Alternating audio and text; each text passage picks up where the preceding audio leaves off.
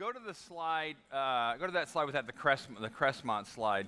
I think I told you last week this building will be shut down in like September-ish. They're going to remodel the whole building. It takes a year to do that.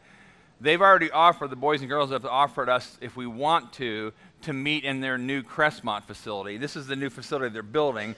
The gymnasium on the right has just had the walls up and stuff like that. So that seems like, I'm just saying that because we don't know all the timetable yet, and we're kind of at the mercy of their construction schedule.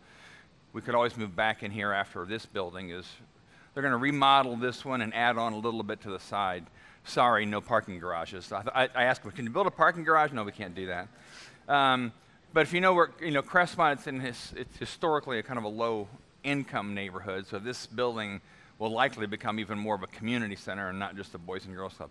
It makes sense that we're going to move into, that's where we're going to go, but I'm always reminded of a story in the Old Testament where Joshua and some leaders made a decision that made sense to them, but then the Bible says, but they forgot to inquire of the Lord. They didn't ask. They just assumed this makes sense to us. So that's kind of, we've talked about it with the elder team. It makes sense that's what we're going to do, but we don't know. And maybe God has other plans for us, but this looks likely where we're going to be moving into on the weekends in the fall. So drive by there. It's just the building, the part that's already done is really done really nicely. And I've just wondered if maybe God wants us in that neighborhood for a year for a reason. Again, if you've been in Bloomington, you know that neighborhood often has a reputation for being kind of, just a tough neighborhood or a lot of federal housing. So maybe God wants us there, and that's what we're trying to decide. So you'll hear more about that in the months to come as things unpack with that. So another thing, too, go to this next slide. One of the things we say, one of the kind of baseline values of Exodus Church is we will practice supportive speech and actions toward all other Christ-centered churches in Bloomington. And I have on there logos. I think all of these churches, the logos I have on there, I've either met I met all the pastors. And whenever I meet a pastor for the first time, we send his wife a $50 gift card. We, the church, on behalf of the church, send his wife a $50 gift card to some restaurant in Bloomington. So we do that because we believe that we're not the only church in Bloomington that just kind of like the Armada at Normandy. Jesus needs all of us. So the next slide. So like I met just recently, I met him before, but Jeff and Leanne Hauersberger, who happens to be the parents of Natalie over here. He pastors Little Union Baptist Church. He's been there. I had coffee with him a couple weeks ago, but how long has he been there? A few months. So on the back on the way out, there's a card that I want anybody who wants to sign it to his wife, because I always tell the wife I think their job's sometimes harder than the husband's job, but they also have a role in bringing the influence of Jesus to Bloomington. And then I include a gift card in with that. So I just wanted you to know that we've done that for years because we believe that every church in Bloomington who honors Jesus is a necessary part of what Jesus wants to do. So on the way out, there's a card. Just sign it. I've got a gift card already purchased, and so I'm sending it to Leanne. So actually, let me pray for them, and then we'll open God's Word. But God, most of us haven't even met Jeff or Leanne, but you called them here, and most of us don't even know where Little Union Baptist Church is. But for some reason, God, that's an outpost for what you want to accomplish in Bloomington. So we pray a blessing over Jeff and over Leanne, over their children, and over that church. We pray that your Spirit would have his way at that church, and you would pour out abundant peace and joy. And through that church, others would come to know Jesus as a personal friend. And just pray that the influence of Jesus will increase because of Jeff and Leanne being in Bloomington. And we ask this all in your name. Amen. So anyway, on the way out, sign that if you would.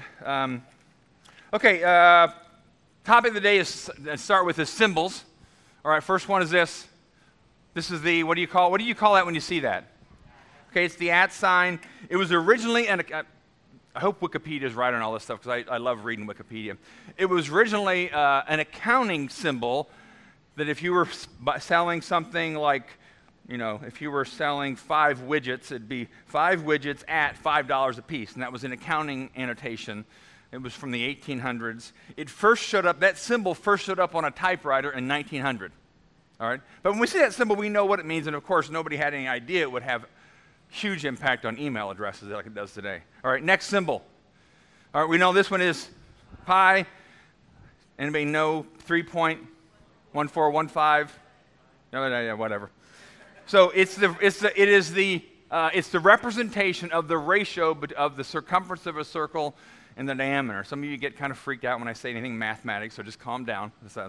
It comes from the Greek word perimeros, which is the word for the circumference of a circle, kind of like perimeter, but it's circumference of a circle. So that's why you use symbol pi, and it's been used since the middle 1700s as a mathematical symbol. But these symbols all mean something. Next symbol.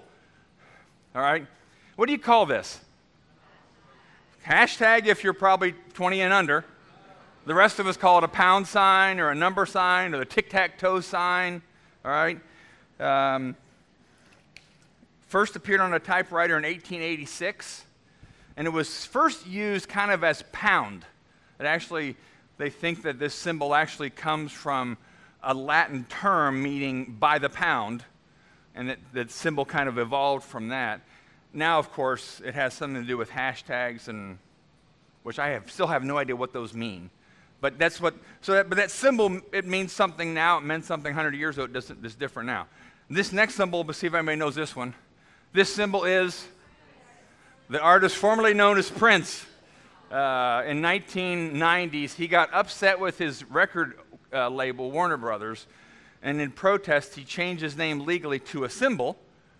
And they said when the press told him they didn't know how to report about him, he gave them permission to call him the artist formerly known as Prince, because there's no name for that symbol, all right? Anyway, so symbols. Last symbol. What is it? Anybody know what this symbol is? Okay, it's a delta. Very good. It's the fourth letter of the Greek alphabet. And again, this comes from my math kind of obsession. But delta is the first letter in the Greek word that means difference or change. So delta, and you're going to see a lot of this in the next few weeks, delta is the symbol for change. So go to the next. So I'm starting a series today, and the series is just called Change. If I could name the series the delta symbol, I would just do that, but then I feel like I'm too much like Prince, and I don't want to be that, all right? So change. Because, the subtitle is Becoming the Life-Giving People Jesus Knows We Can Be. Change. In mathematics, you talk about change of this over the change of that, and change. How things change. And let me tell you where this series comes from, because it just kind of came in the last week or so. Go to the next slide, because I showed this slide. Go to the one that has, keep going forward. I'm sorry, I didn't, keep going. Sorry. One more, keep going. We'll go to the next one. This is it. All right, it starts with this, and we're going to back up in a second here. I had this up here last week. It was the different things Jesus said we could do and should do. We can be the kind of people who love our enemies, don't judge others, forgive others, don't be afraid, don't worry, go and be reconciled, give to those in need, love one another. Jesus said these are the things we ought to be doing. And then I was having a conversation with my wife about this afterwards. We were talking about it, and she goes, but the challenge with that is, how do we become those kind of people? You don't become those kind of people simply because I print it out, and if I were to pass out to all you, here, this is your job description, go do this.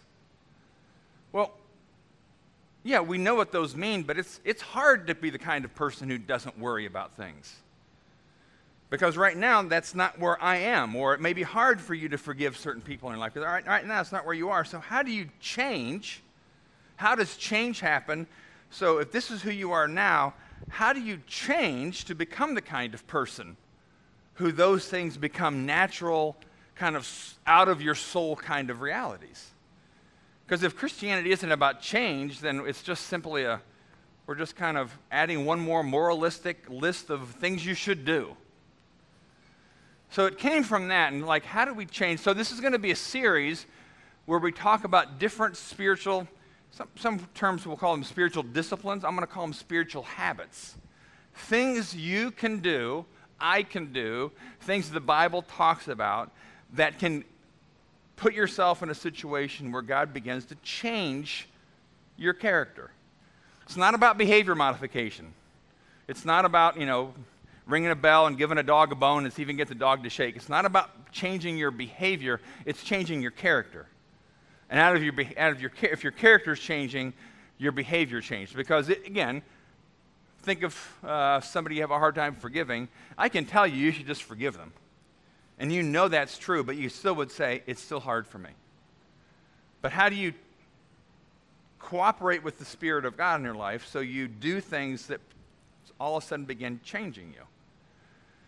How does change happen? So now go back 5 of them there. We'll talk about change again here. Okay, so when I've taught some education classes at IU, and I use this a lot, and I'll talk about how does somebody change to grow intellectually, grow from big to small. How does change happen? Next one. How do people who are black and white and a white back, how do they change to where joy is part of their life? How does that change happen? Next one. This was our dog. I had to put this one. So our dog was a puppy X number of weeks ago. I don't know how many pounds she's gained now. 20 pounds. So how did that change happen? Did she wake up one morning and all of a sudden she's different? So the next one, how does that change happen? How does Clark Kent turn into Superman? So the whole idea of change, we know it's part of how change is part of life. But when we think about our spiritual lives, we often don't, either we don't think about it or we don't know if we have any role in change. We think, wrongfully, that showing up to church every Sunday all of a sudden changes us. It's a part of changing it, but you can come to church every Sunday for your whole lifetime and you may never be able to forgive your enemies in the way you ought to. Or you may never be able to control certain urges that you know are going to lead you to behaviors that will be destructive to you. So we go back to this, go to the next slide now. Go back to this. So let me say a couple things about change, and then I'll tell you what we're going to talk about today. So I hope he doesn't mind me singling him out, but Tom Kelcher's a physical therapist, all right? He's a physical therapist I go to. And his daughter is too. His daughter's next to him too, but Tom's the one I go to. I've had hip replacement, knee replacement. So because of that, I've had problems with my back and things like that. So the question is, how does that change? Well, ideally, I'd love just to go into Tom's office, he wave a couple wands over me, and I walk out and I can run a fast 40-yard dash, all right? Isn't he supposed to do that for me? And you probably said there's patients that want that. They just want you to, do something. Well, but how change happens is Tom gives me exercises to do, more often than not painful ones. I told Tom physical therapists in the Middle Ages were called torturers. But he'll give me a series of exercises to do, certain stretches, and I have to do these sideways planks now and things like that are hard to do. They're not easy to do. But he says if you do those, change will happen. If you just think about those and appreciate the little piece of paper I give you with the diagrams on it, change will not happen. So I cooperate with his wisdom and insight and do things that help change to happen in my body. And I'm cooperating with the laws of how the body works. Tom knows how the body works. He understands it. So he says if you do these things will have a pretty significant impact of changing some things in your life, in your body. All right? So we understand that. We understand that if you eat well, things change. If you don't eat well, your body changes and you gain weight or whatever. We understand that there's certain things that we do that can lead to change in our bodies or whatever. But we're talking about this, we're talking about our souls and our characters. And what things do you do? So in the upcoming weeks, probably the next few months, we're going to talk about things we do like reading the Bible. Again, not as a way to check it off your list on a daily basis, but how does reading the Bible lead to change? How does me taking time personally to pray lead to change? What about fasting, going without food for a meal or two? How in the world does that lead to change? What about the discipline or the habit of confession, confiding in a trusted spiritual friend about issues that are struggling for you right now in terms of things you've gone over the line and you've violated what God wants you to do, or times of silence and solitude. That habit, and how does that habit have anything to do with how God brings about change in your life? So again, this is not going to be about a list of things you should do, and if you do all these things, you earn points with God, and he gives you a better place in heaven. These are things we do to put ourselves in situations where we cooperate with the laws of how God designed the soul to work, and our souls then become healthier, bigger, fuller in that sense. So spiritual habits, and that's probably the number one challenge of this, is spiritual habits are ways to help you grow to become the person that you've never thought you could be, but always thought you should be. So it's not about a guilt trip. It's not about giving you more spiritual practice to do because you feel bad if you don't do it. It's doing things that put you in a situation that you're cooperating with how the soul is wired to work by God and to give you a larger capacity. All right, so here's an analogy I'll start with. All right, so I went to Starbucks and got these cups. I told him what I was doing. He was kind of confused, but that's okay. All right, this cup is small capacity. It's like one of these espresso cups. All right, you get like a little drink. All right, that's the capacity. That's the capacity. It's a short cup. You have to order those special if you want them. They don't have them on the menu. Short cup, and I can't remember what the Latin words for these things. Venti, largo, whatever. All right. There's all different capacities. All right. Now, your soul, if I can say it this way, has a capacity. You have a capacity to hold a certain amount of the Holy Spirit in you. It's not an exact analogy, but you know what I'm saying. To some degree, the more we practice the things God tells us we can practice, the greater your capacity to have more of the Holy Spirit in you. Because we talk about the Bible says, be filled with the Spirit. Well, this person filled and this person filled have two totally different characters. But we have some degree of responsibility. It's not about works. We have some degree of responsibility in things we can do that increase the capacity of our souls to have more of the Holy Spirit in us, to make these things natural things of who we do, what we do. All right? Sometimes we may be stuck at this point of life, and then of course, then you have this is like Mother Teresa capacity, that kind of thing. All right? But your souls, if I can say it this way, have capacity. If we're supposed to be filled with the Holy Spirit, there must be some capacity difference. You'll read the book of Acts and some of the things these people accomplished who were uneducated, ordinary, non-religious people. They did incredible things for God because the Spirit was in them. They gave the Spirit maximum capacity to do things in their life. All right? And it's not just magic. I showed that Superman picture up there because I think sometimes what we wish, and any of you under 25, you don't even know what a phone booth is, but in Superman, he walked into a phone booth, Clark Kent did. He was average, ordinary, boring guy, and then he comes out and he's transformed. We really wish God would just give us a phone booth. I just want to step in, do a couple things, have some music playing really loudly, and I want to step out and I want to do these things really easily. It doesn't happen that way. There's no magic in that.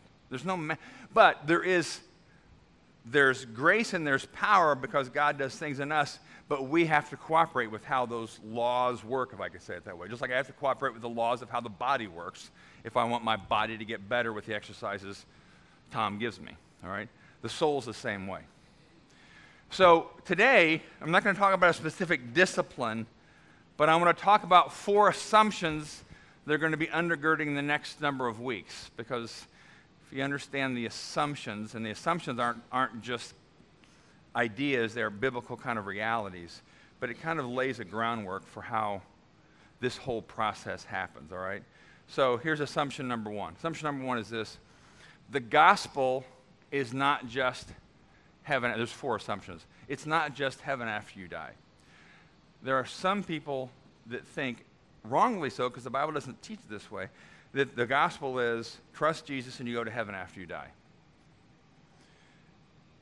That is a byproduct of a relationship with God. But that's never what Jesus told people. He never told people, hey, trust me and you'll go to heaven after you die. And the rest of life, just hold on and do your best. Jesus' message over and over, when he said the gospel, and the gospel is the word meaning good news. He said over and over, the gospel was the kingdom of heaven is near.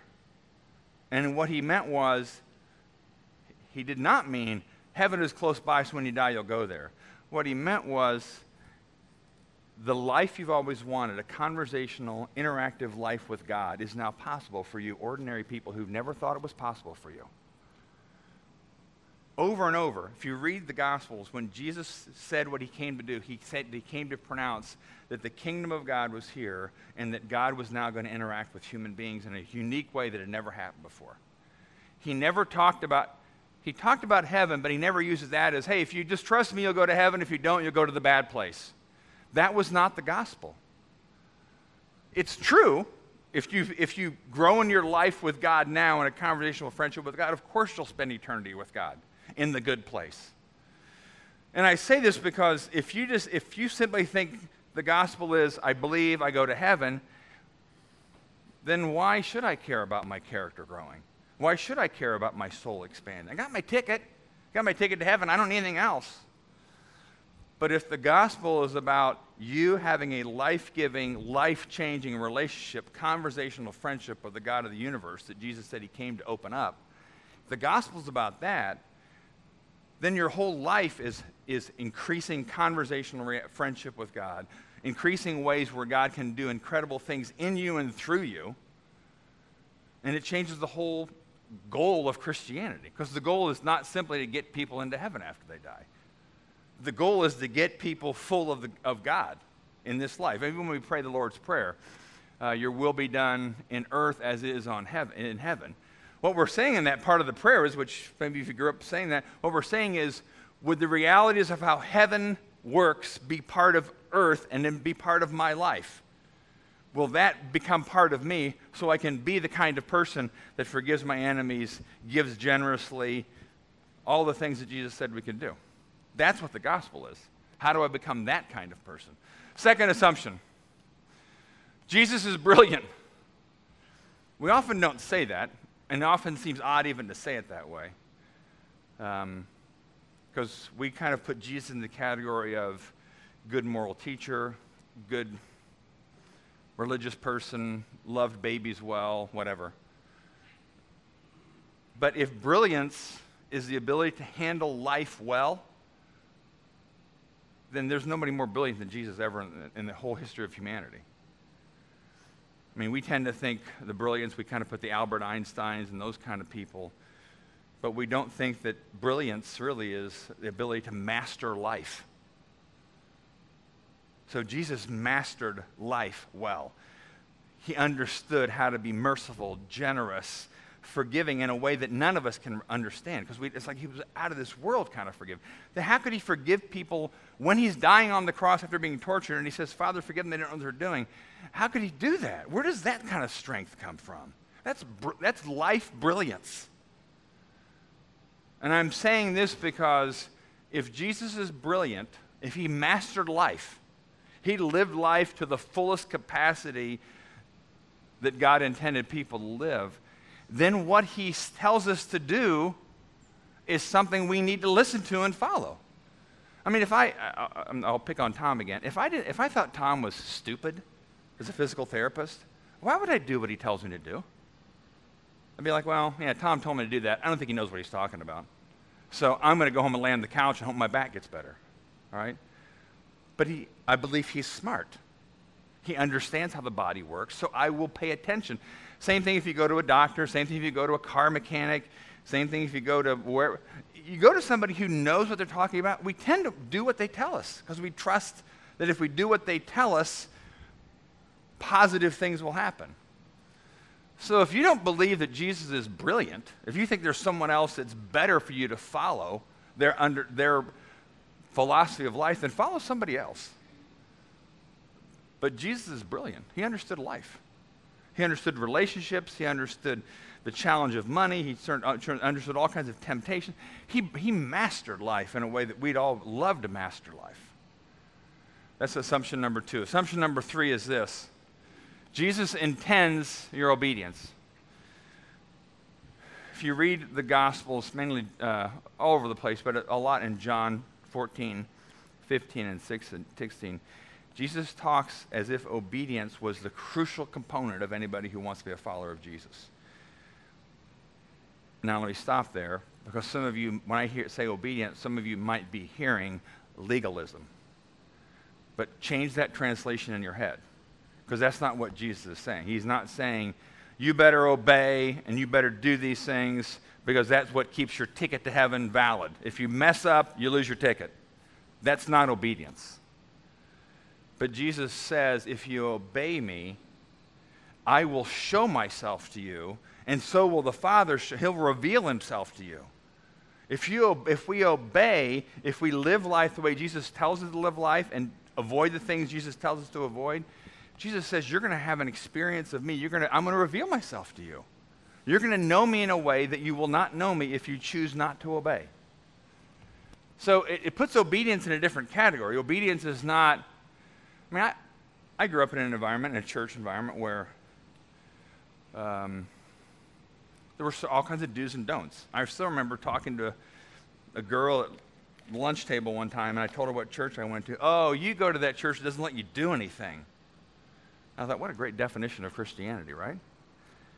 I grew up in a church where if you went to movies in the theater, you weren't allowed to do any leadership in the church because that was wrong behavior. It was kind of this weird obedience list. And so, and some of you may have had that same experience where religion was all about, well, I got to obey, I got to do this. It was all about behaviors. And somehow those things we thought was obedience, but it really was just legalistic behavior, not unlike the Pharisees, just like the Pharisees, actually. The Pharisees, they obeyed all kinds of the commandments, but Jesus told them that their hearts were full of darkness. So even behaving correctly is not the goal of the Christian life.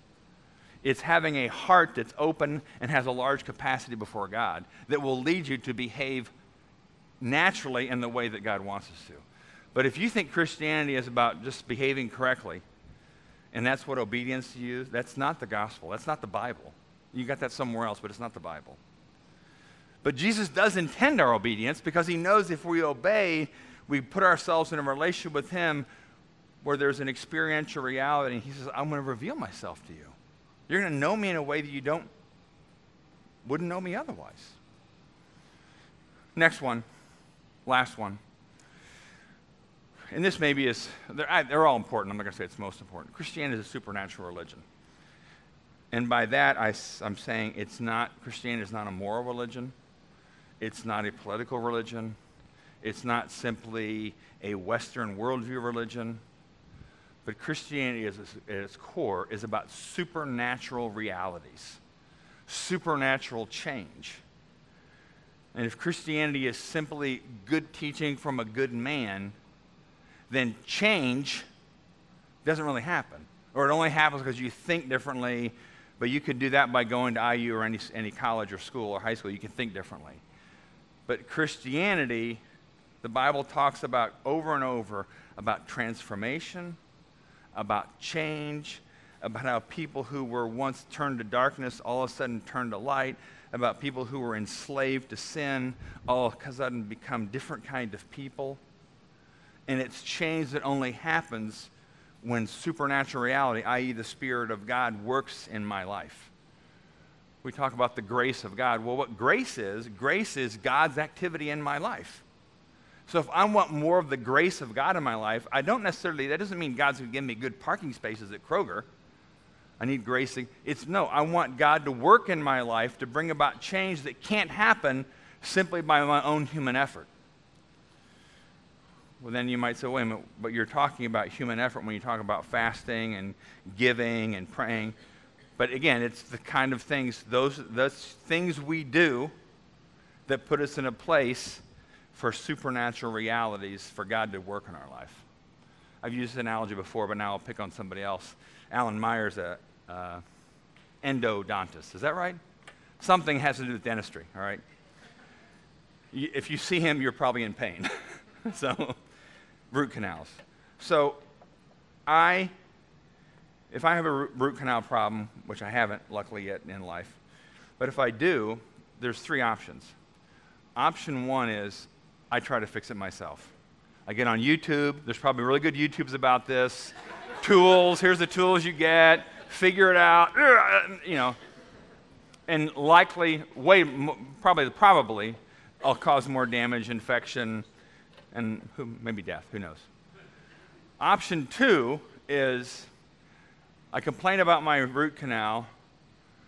My wife tells me, well, just call Alan. I was like, no, I'm waiting for Alan to call me. Matter of fact, I want Alan to show up at the house and just do it right here. Well, he doesn't even know. No, I expect him to do this for me. Well, it's not going to happen. Option 3 is I make some active choices. I look up Alan's number. I call his office. I'm being active. I'm doing things. Alan gives me an appointment. I drive to his office. I'm active. I go in the door. I'm active. I go into the room where his chair is sitting, and I'm active. I'm doing things. I'm using effort. I sit in the chair. It's effort. I lay down. Effort on my part, my effort. Alan says, open your mouth. I open my mouth. That takes effort on my part. At that point, you know what Alan says? Let me take it from here. I don't grab my hands and try to grab his wrists and, oh, no, right there, not there. I'm passive. I'm passive at that point. So I call this active passivity. I'm active to a point where I put myself in a situation where Alan can do the work in me. I'm not doing the work anymore, but I had to do something to put myself in that situation. That's what spiritual disciplines are. It's things we do that put ourselves in the situation where the Spirit of God can be active in our lives, can reveal things to us, can show us things, can heal things. So it's an active passivity that we practice. So again, the next few weeks when we talk about prayer, fasting, reading the Bible, solitude, all kinds of habits, they're all things that put you in a situation where the Spirit of God has your attention in ways that don't normally happen in the everyday things of life. So we'll finish with this passage on the screen up here, because this will kind of overarch a lot of what we're talking about. This is Jesus in John 14. Those who accept my commands and obey them are the ones who love me. And because they love me, my Father will love them. And I will love them and reveal myself to each of them. So again, it puts obedience in a whole different category. It's not about just earning favor, earning points with God. It's about a relationship of love where God reveals himself to you. And what's interesting is around this passage in John 14, Jesus talks about, I'm giving you the Holy Spirit. The Holy Spirit, this invisible reality that is the primary tool of the activity of God in our lives. And so he says, you obey, and the Holy Spirit kind of is a result. And when you obey, you're putting yourself in a situation where the Holy Spirit has your ear in a way he doesn't otherwise, and change and transformation, and your character begins to grow in the capacity for the Spirit of God to do things in and through your life. So that's why we obey. That's why in the next few weeks, we'll talk about all these habits, but that's why we're going to talk about it. And there are times I might even give you suggested homework, like, hey, this week, pick 2 meals you're going to fast from, and here's how I want you to think about it. Or, hey, pray in a way this week you haven't done otherwise. Try this. Nothing's going to be weird. I'm not going to ask you to go stand on the courthouse steps and pray out loud or anything. But they're all things that whether from Scripture or from godly men and women who've read Scripture, that say, you do these things, you put yourself in a place where God can have a hold of your ears in ways that you wouldn't otherwise. So let's pray, and then we'll take communion this morning. Jesus, there's not one of us here that it doesn't have at least one thing in our life that which was changed. Not circumstantial. I'm not talking about that, God. I'm talking about the character things things about our character, things about whether we feel like whether it's patience or money issues or relational issues or sexual issues, all kinds of things that we feel like are holding us back from being the person we know you made us to be, full of life and power that come from you. There's not one of us that doesn't want some change in our life. So God, I pray even over these next weeks, they'd change us. We want to be large capacity vessels for your Holy Spirit. And we know that doing so requires us to do things that are outside of our comfort zone and habits that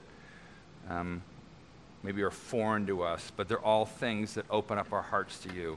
We want to be those kind of people because we want to be a part of changing the world and introducing the world to the forgiveness of Jesus, the mercy of Jesus, the love of Jesus, the power to heal that Jesus has, the generosity of Jesus, the kindness of Jesus.